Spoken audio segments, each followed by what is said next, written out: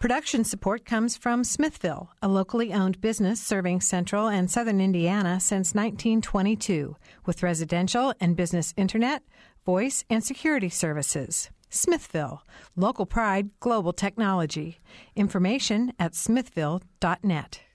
Also, Premier Ortho, a division of Premier Healthcare, helping people living with injuries and chronic back, spine, or joint pain to get back on their feet. Premier Ortho, 333-1933. Online at mypremierortho.com.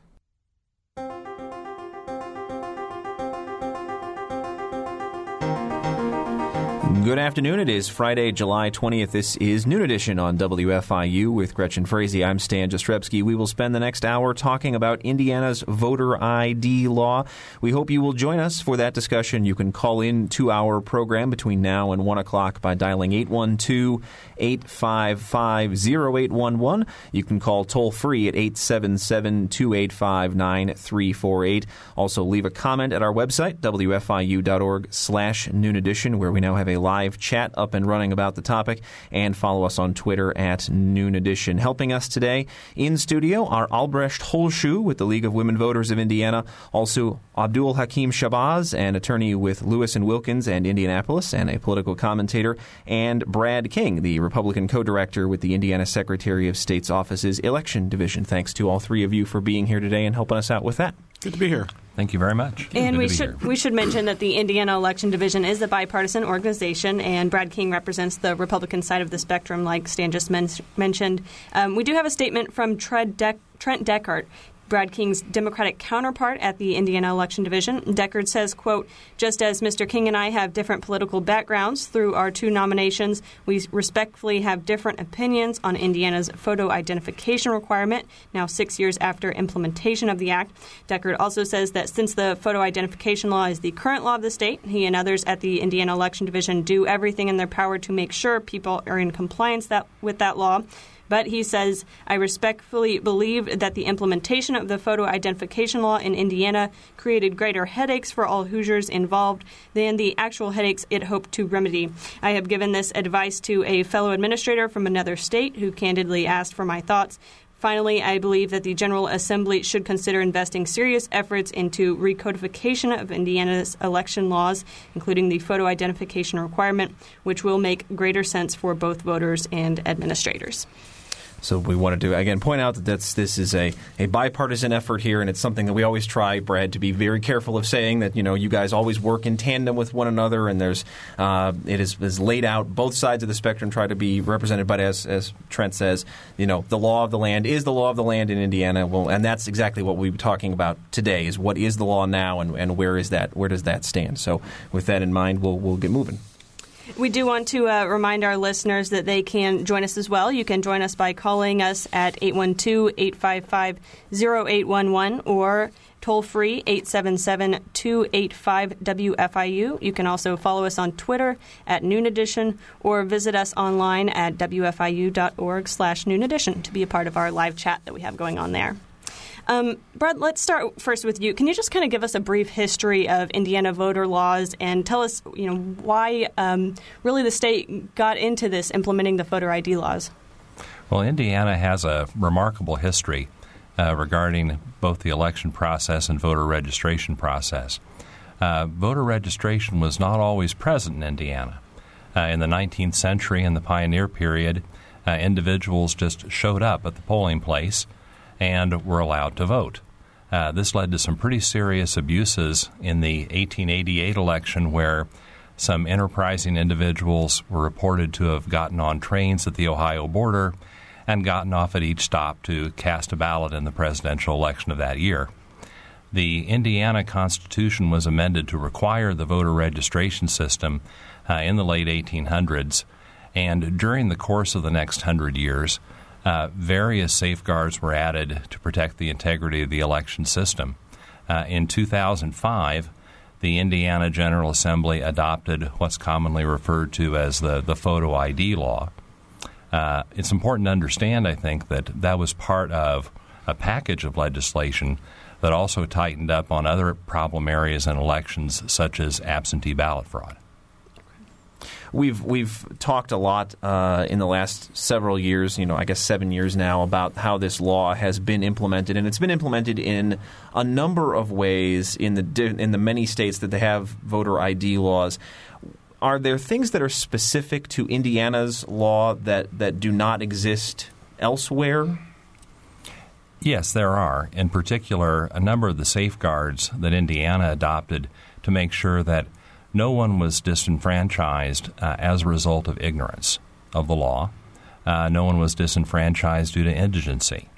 Indiana has a procedure that permits any voter who is willing to state in an affidavit that they are indigent, that they're unable to pay the cost to obtain the necessary ID, to have their ballot counted.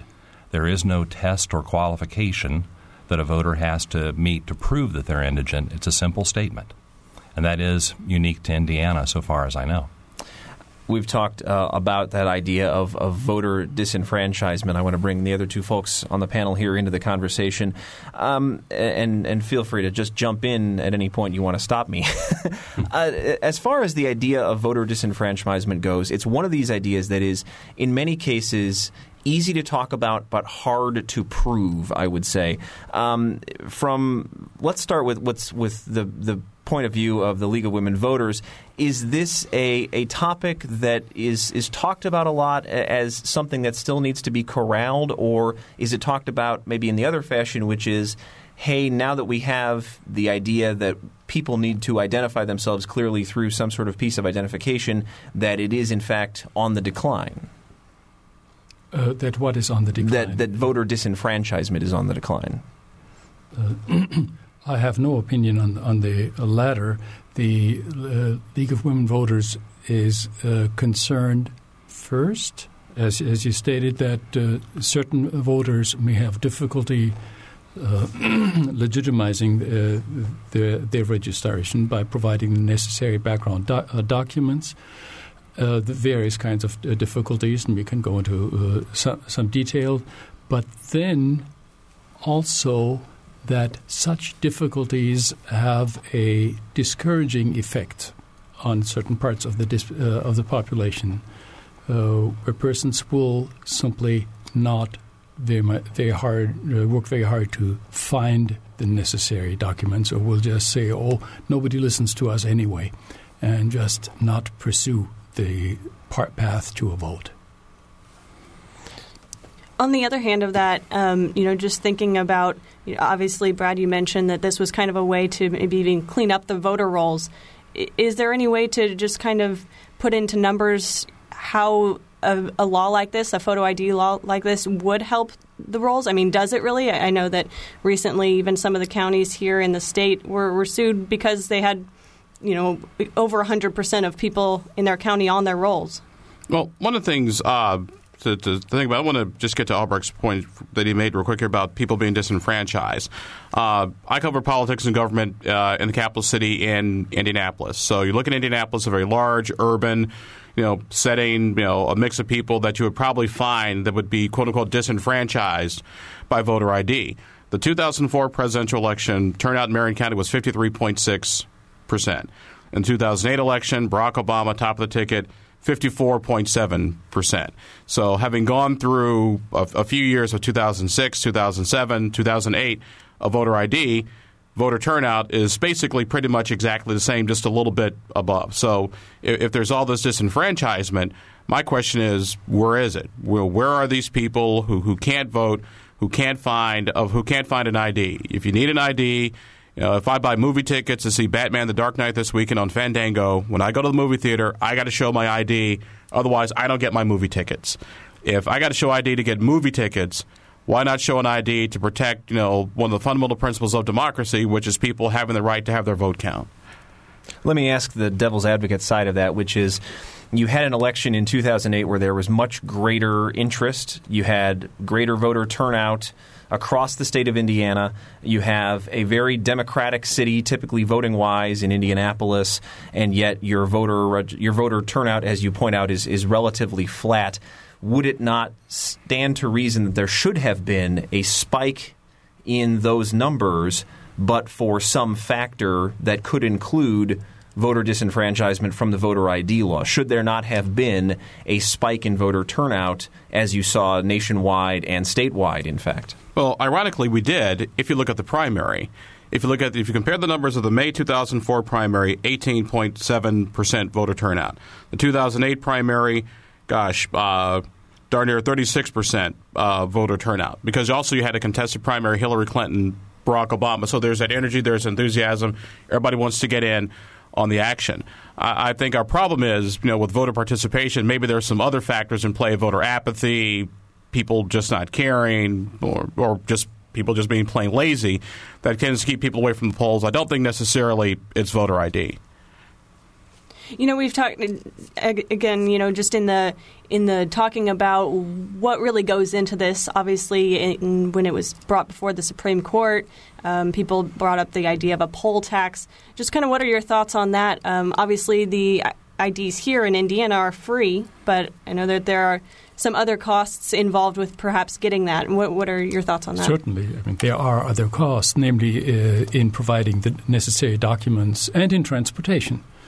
In our county here, the problem is not too great, but of course it is, in other parts of the country and in Indiana as well, it is not possible for every potential voter, every person who would have the right to vote, to actually procure all the documentation and so on. They may be able to find somebody who takes them to a downtown office at the time when it is open. This would have to be repeated because quite often it takes several visits. But it is not easy for everybody to, for example, provide the certified documents of every marriage and divorce throughout their lives. That is, for example, is one of those things. And there are other, and of course, birth certificates. There are well-known stories about that. But the concern is not so much in large numbers of voters being disenfranchised as a result of not being able to get at the documents. They do exist. They can be shown, but not a sufficient number of them and not sufficiently strong cases could be shown when the case for the Indiana law was before the courts. It is more important that one also look at the other side, how much fraud actually was there. Having large voter registration lists is a totally different issue and has nothing to do with a fake identification, which we're trying to prevent in this case. And so if one compares the potential damage from disenfranchising voters to the potential damage of unauthorized voters in Indiana, we are not in the 19th century anymore, as the case was shown here. I think the whole issue looks a little different. The law may, if one looks just at disenfranchisement versus fraud, may have done more damage than good. I got to step in on that whole issue of a poll tax, because whenever the poll tax argument comes up, my eyebrows start to just arch and go crazy. You probably can't tell, but listen to the radio, but I actually am African American.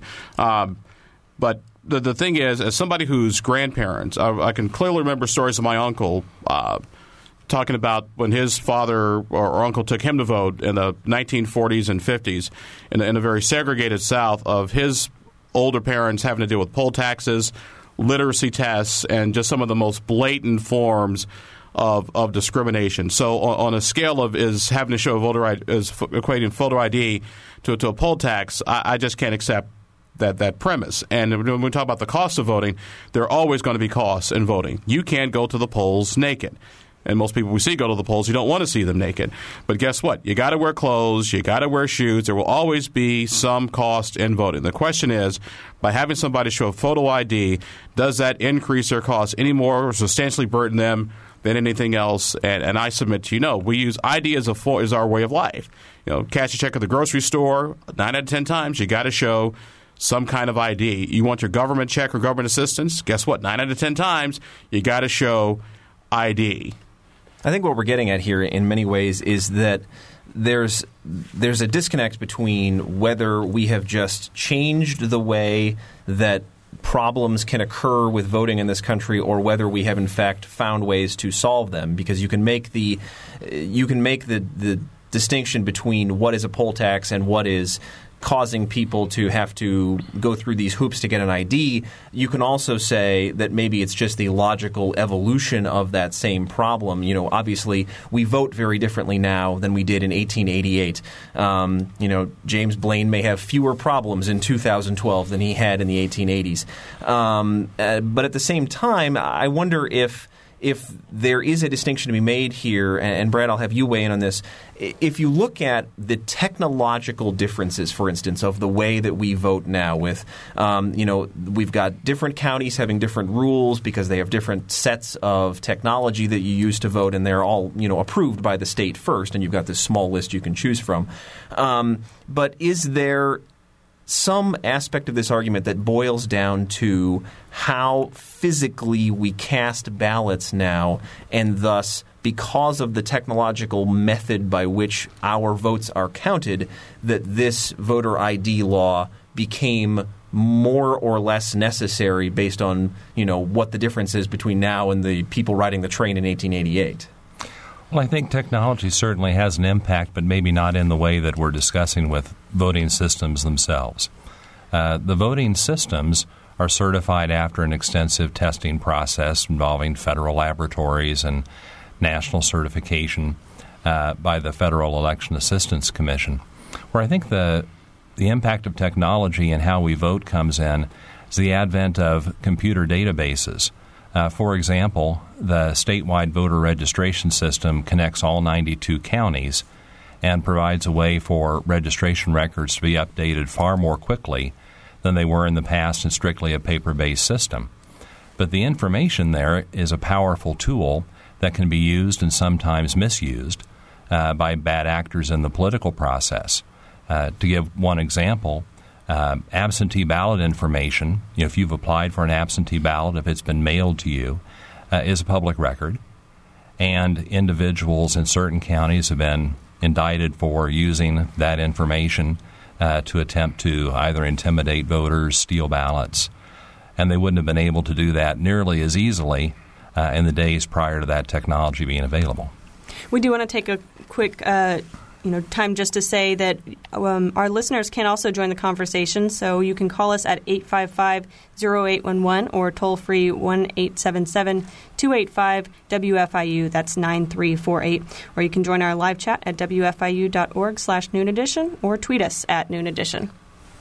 I wonder if there's a distinction here between urban and rural voters, because, the way that votes typically break down is it is much, much easier to, for instance, turn an election if you can turn the populations of Indianapolis, Evansville, Fort Wayne in favor of a single candidate, places where you've got much more accessible, for instance, transportation to get to the places you would need to get the ID, or to get to your polling place and say, I don't have what I need, but here I am, I want to vote, versus, the counties that kind of surround where we are now, Greene County, Owen County, much less, infested with transportation options. You have to have a car, a bicycle, something. Is there a difference between urban and rural voters and how they are affected by this law, do you think? Albrecht, well, why don't we start with you on that? And I think so, because voters who are not likely to have all the necessary documentation quite often in the rural counties live outside the centers of those counties, live dispersed in the agrarian and wooded areas. This is very easy to find. You only have to drive out of towns, take a bike instead of a car, and you will find a lot of that. Yes, there is a connection like that as well here. They not only do not have easy access to public transportation, they do not have close neighbors either. Their communication practices are not as highly developed, likely to be as highly developed, namely all the new media that are available for other people. Yes, there is surely a difference in character. Yeah. Other thoughts on that? Well, I would think that the problems that an urban voter would face would pretty much be the same as a rural voter if you're arguing transportation. Somebody with a broken car who lives in the city is probably going to be in the same boat as somebody with no car who lives out in the country. But what I go back to is that voter ID has been the law of the land for 6 years here in the state of Indiana. Who doesn't know by now that you got to have an ID to go to the polls? I mean, this may sound elitist and crass, and maybe that's because it is. But if you can't figure it out after 6 years, maybe you don't need to be at the polling place, because are you really helping humanity by casting – if you're this uninformed that after 6 years you don't have an ID and the political parties haven't helped you out get an ID, then maybe you ought to just stay home. Well, clearly, at the risk of sounding crass and elitist, right? Well, obviously, we go back to the whole poll tax literacy idea of where you can't legally test people to find out, how much they know about the system, because that's illegal. We want to get to our first phone caller right before we have to take our break. John is on the line right now with us. John, thanks for calling in to Noon Edition. Well, sure. Interesting discussion, but I haven't heard anything yet about the obvious pattern that these voter ID laws prevail in Republican-dominated states for the most part, and clearly the pattern is there for anyone to see. By contrast, you can take a look at a state like Oregon, which has vote by mail, and anyone can register online. The system is really available to everybody in a very easy way, and nobody has been able to demonstrate any kind of systematic, widespread, or even localized voter fraud up in Oregon through their system. It seems to me that we're all talking around what seems to be pretty obvious code for keeping certain people from the polls, and I do believe that the fact that these laws predominate in Republican states gives us a pretty good clue about what's going on. Thanks, John. Brad, why don't we have you address that first as a Republican appointee? Okay, I can certainly address that. I think what the caller may not be taking into account is that for years since the photo ID law has been enacted in Indiana and nationally, polls from all sorts of organizations have consistently shown a very high level of support among the public for presenting photo ID at the polls. It typically is in the range between 70 to 75%. And I don't think any poll shows that Republicans make up 70 to 75% of the voting age population. So there's clearly widespread support among the members of the public. There certainly is a partisan divide between the two parties regarding this. And so it may be more likely that a state with a Republican legislature will consider and pass the law, but I don't think that means it's purely a Republican initiative or idea. I would like to comment on this as well. As many people know, the League of Women Voters is a strictly nonpartisan organization, and therefore it does not address this issue from the side of either large party or any other party for that matter. However, it is a rather well-known pattern in the nation, as the caller pointed out, that these laws tend to be enacted in Republican-dominated states. That may be, one reason could be simply that Republicans feel more strongly about the law. I have my doubts about that part, but okay. Or that there could be a partisan advantage in it. As to the first, I want to refer back to the League of Women Voters. The League strongly supports law as it exists. It does not attack it, but above it, even more strongly, the right to vote.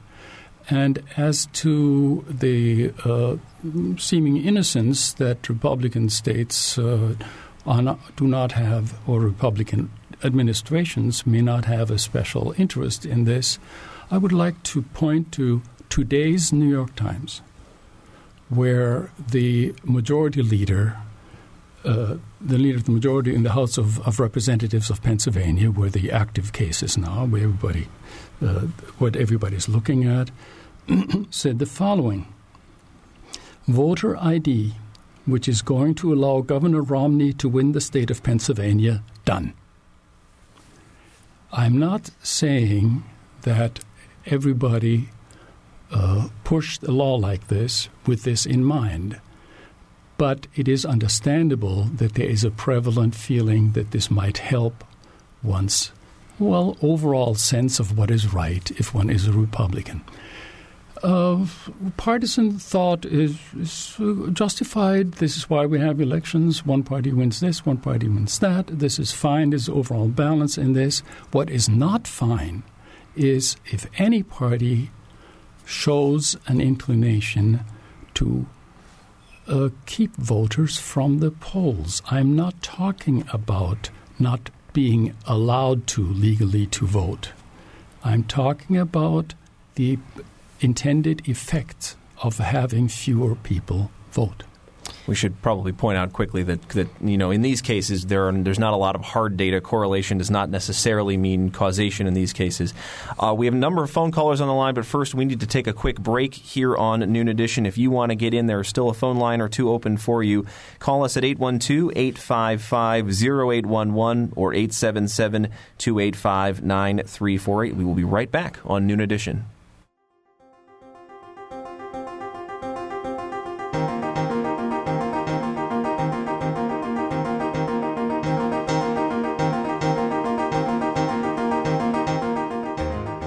This is Noon Edition on WFIU.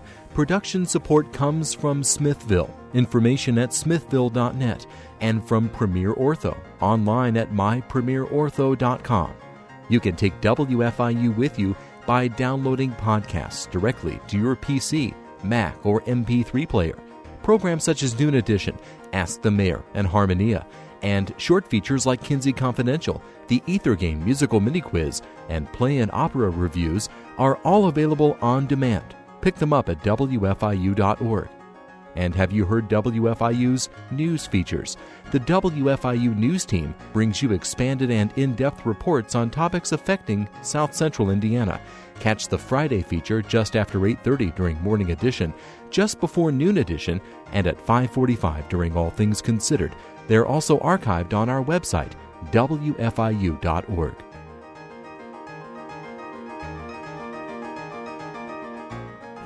Welcome back to Noon Edition. We are talking about photo ID laws here in the state of Indiana. We have with us Albrecht Holschuh, a member of the League of Women Voters of Indiana, Abdul Hakim Shabazz, an attorney with Lewis and Wilkins and a political commentator in Indianapolis, and Brad King, the Republican co-director of the Indiana Election Division. We want to go straight to our phone callers right now, so we have Charles on the line. Charles? Yes, I had a couple of questions and a comment. First question is, what was the percentage of the population that voted in the last election? Nationwide or in the state? In the state of Indiana. I want to say in the primary it was about 25, maybe 27%, which is pretty standard for a primary turnout. Okay, in the national election in 2008, what percentage voted? Well, a little more than 50, I think. Is that right? Mm-hmm. Okay.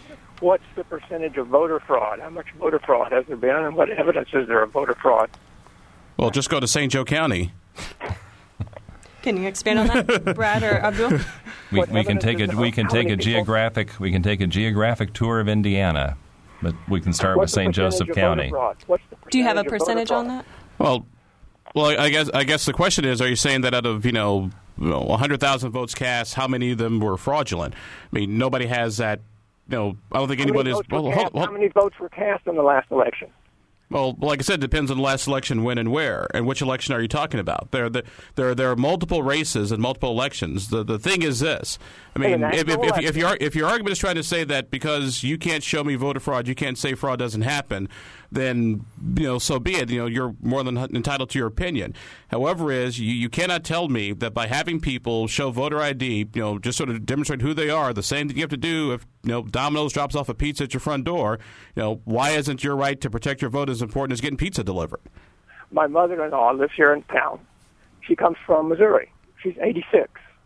The Department of Motor Vehicles tells me for her to get a photo ID, what she needs is a raised seal copy of her birth certificate. She needs a copy of her marriage license. since she's divorced, she needs a copy of the divorce decree, and she needs a copy of her second marriage license. Those are 4 documents. They're not free.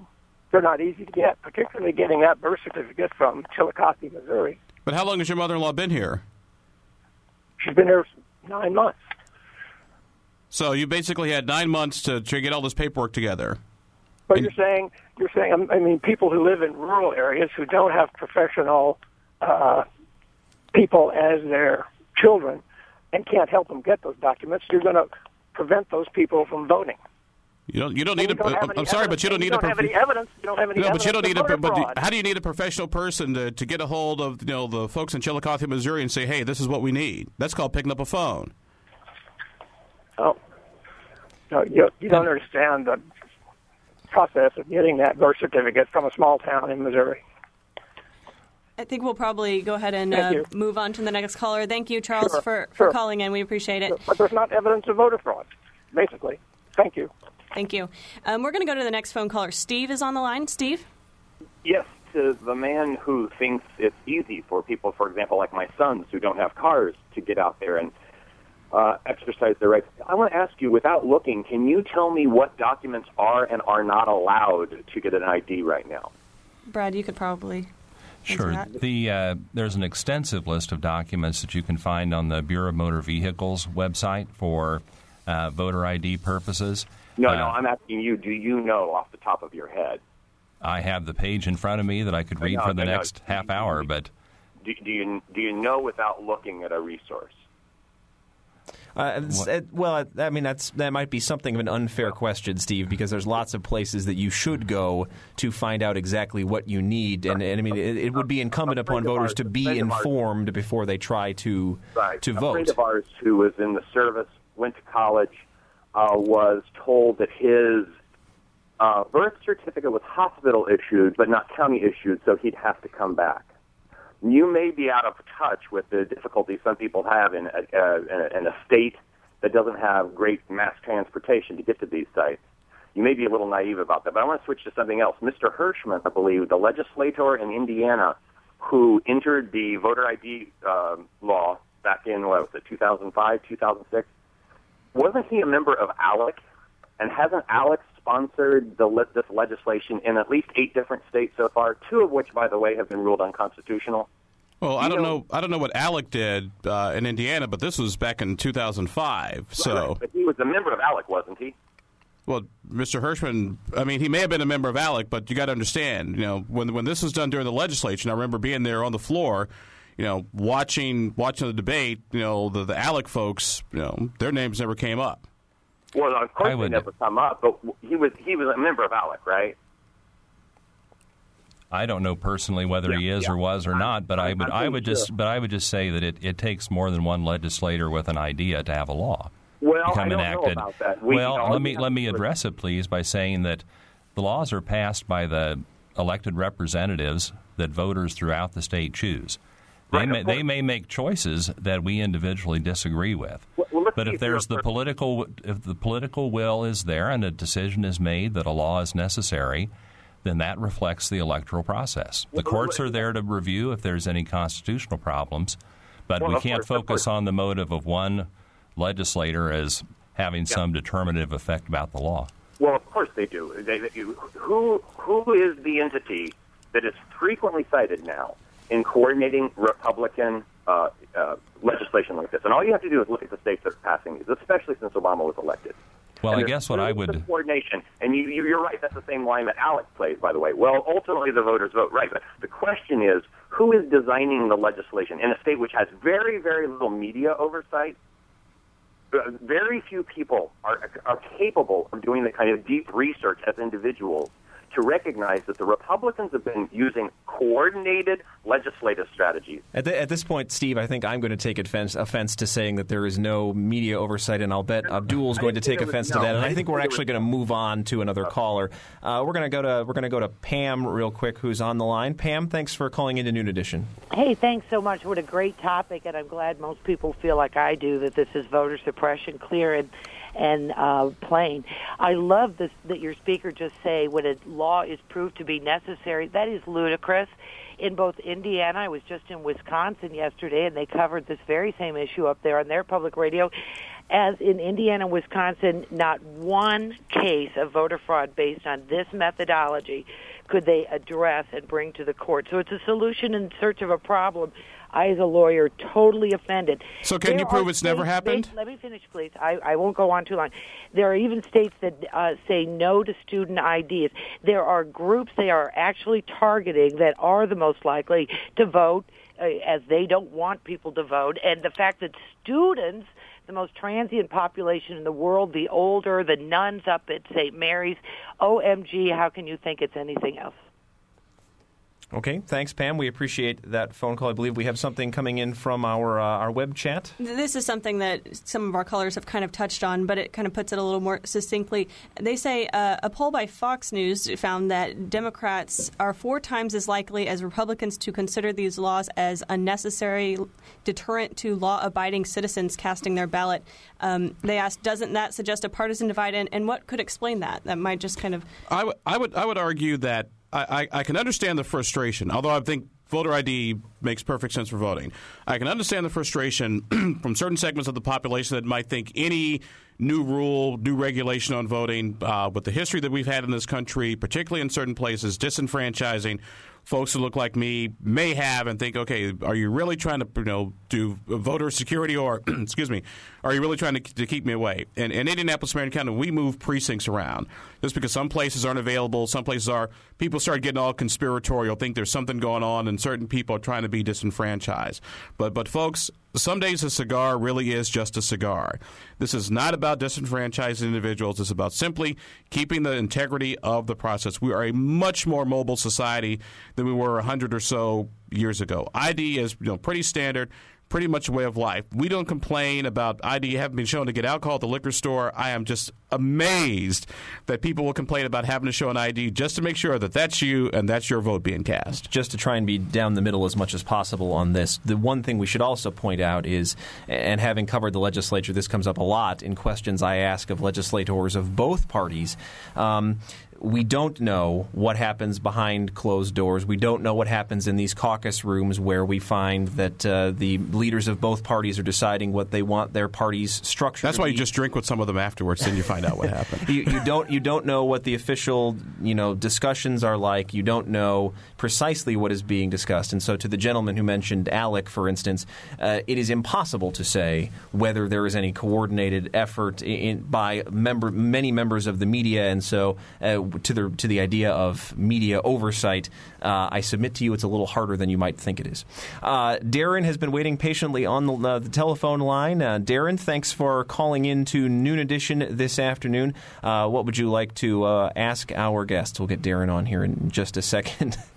Darren, hang on while our producers are trying to get Darren on. Hello? There we are. Darren, good afternoon. Hi, good afternoon. Yeah, just a couple of quick comments. If you play back or look in the archives, you'll find that voter fraud was very heavy in Chicago under Mayor Daley, and they actually had dead people voting. There were a couple 100,000 votes cast by the dead, and they're not very informed. They don't get cable casket TV or anything. So, that's the thing. Under most of the fraud has been under Democratic tutelage, so it's not surprising that they are reacting so violently or vehemently to any kind of ID. But you have to have an ID for everything, as the other gentleman said. And I wondered if people are so concerned about people in the country, why not the gentleman from League of Voters, can't he go out there then and knock on doors and see who needs help getting birth certificates? It's not that hard. It's about $12. I know because I called my city, hometown, and they said, we'll send it to you. Just send us a check. So it's not unreasonable to have some kind of identification to vote. So that's just my comment. Thanks. Okay. Thanks, Darren. We appreciate it. I'm very glad for this cue. Yes, the League would love to help anybody who has difficulty securing the necessary documents.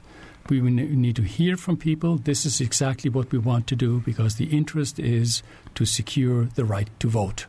And we do this as much as we can. And, in fact, we would love it if other people would join us in this. So are you saying that the league could use volunteers to help people, for instance, get their identification and get people to polls, things like that? More important even than that, even though we certainly need that, we need people to actually say that they would like to vote and could use help. Okay.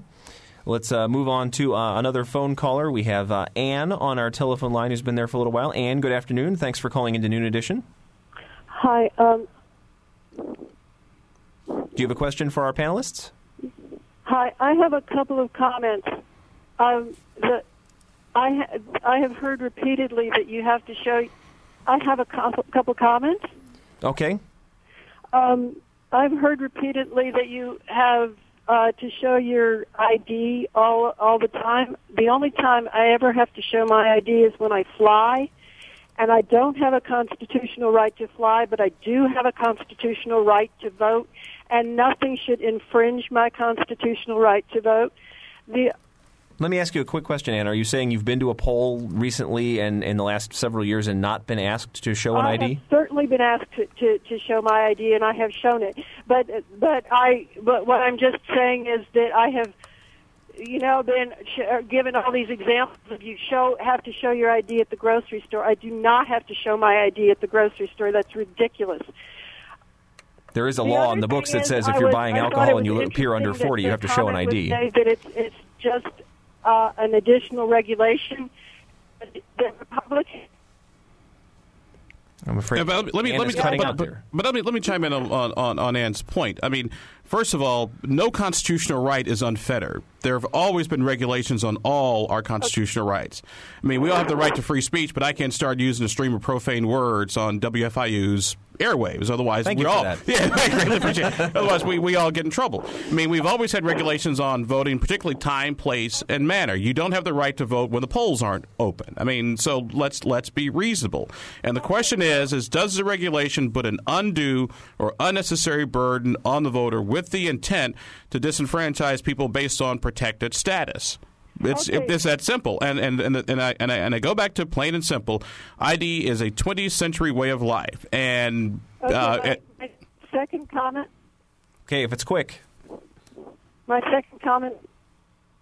Yes, quickly, please. My second comment is that I think it's silly that the Republican Party is fighting regulations for entities. I'm sorry, Ann. You're cutting regulations to the people who are most vulnerable and least able to cope, people like elderly women and, minority groups that may have difficulty being able to obtain documentation because they live in areas where the sources aren't readily available. So I think it's really curious that the Republican Party wants additional regulation in this one instance when they fight it in all other instances. Okay, thanks, Ann. Thanks, Ann. We're going to move on to the next caller. We have a few still on the line. So, Charlie, do you have a question? Hello? Charlie, you're on the air. Oh, hi.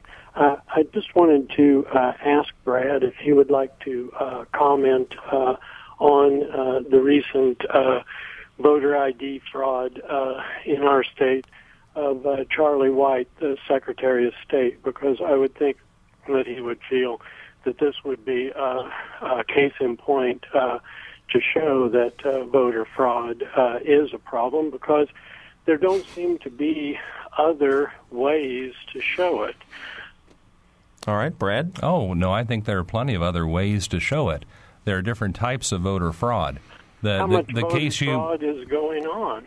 How many robberies take place in Bloomington each year? No. No, it's the same point. You're not able to document. You're not able to document every episode that occurs. You haven't been able to document. You haven't been able to give us clear examples of voter fraud. However, Charlie White, Secretary of State, Republican Secretary of State, was convicted. Now, I was wondering if you would like to comment upon that case of voter That's what fraud. I was attempting to do. The case in particular involving Charlie White was one type of voter fraud where he was convicted of voting in a precinct where he did not live. That's different than the photo ID, voter impersonation type of fraud, and the what some might call massive absentee fraud that we've seen in some elections in parts of the state. But the voter ID law didn't prevent that voter fraud. Laws against speeding don't prevent people from speeding.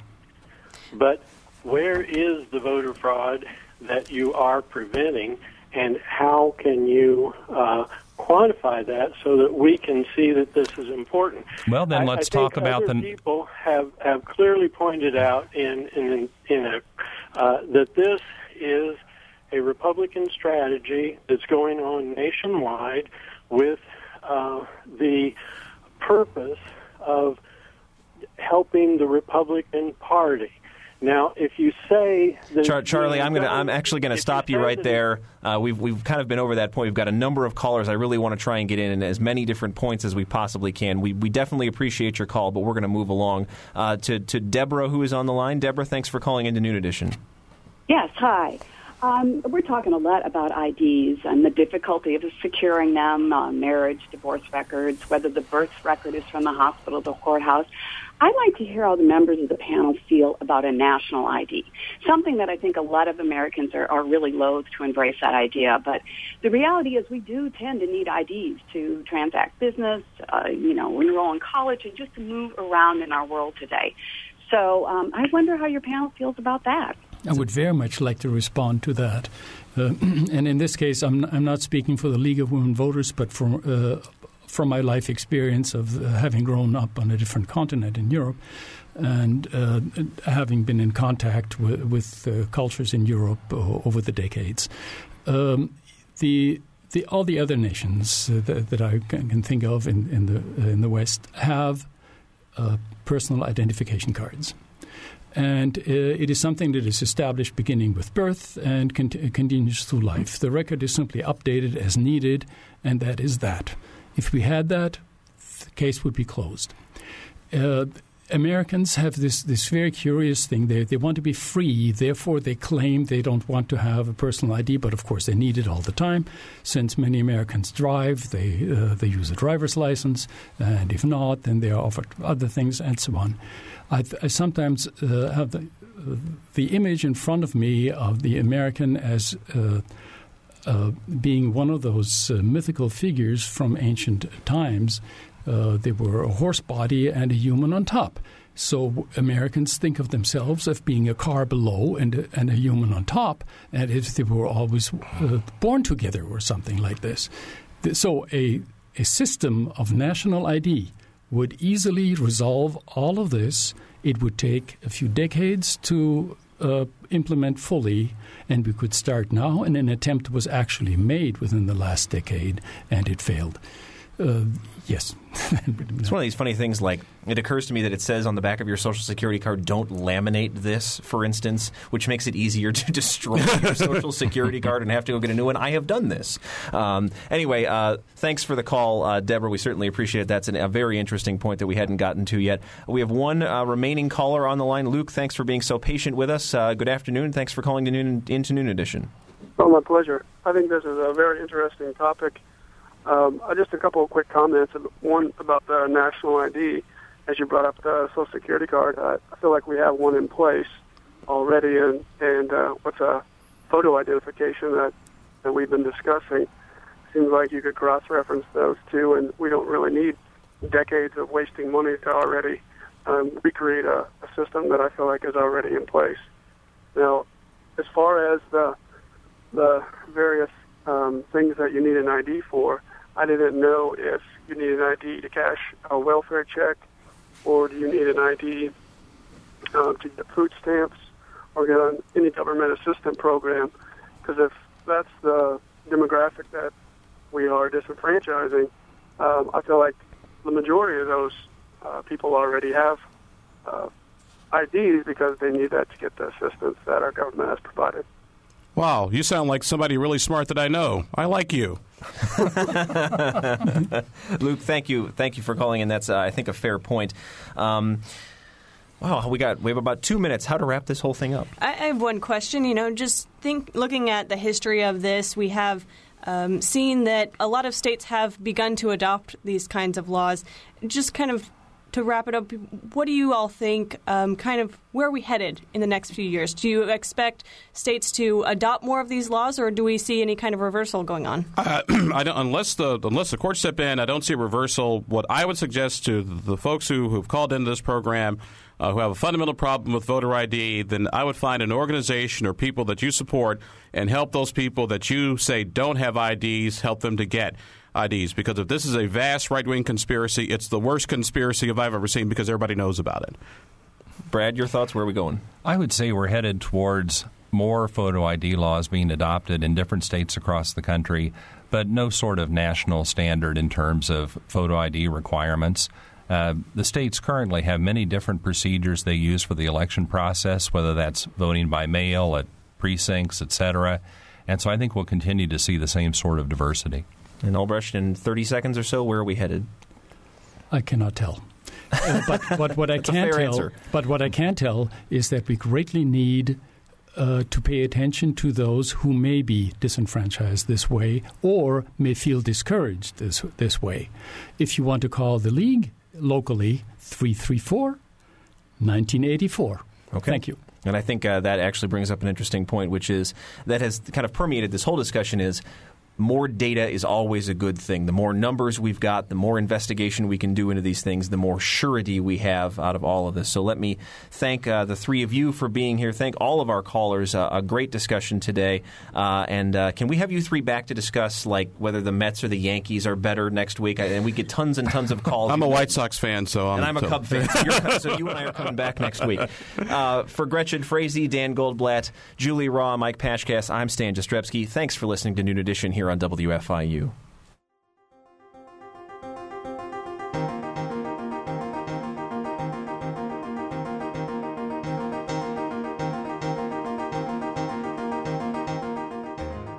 Noon Edition is a production of WFIU and the Herald Times. A podcast of this and other WFIU programs is available at WFIU.org.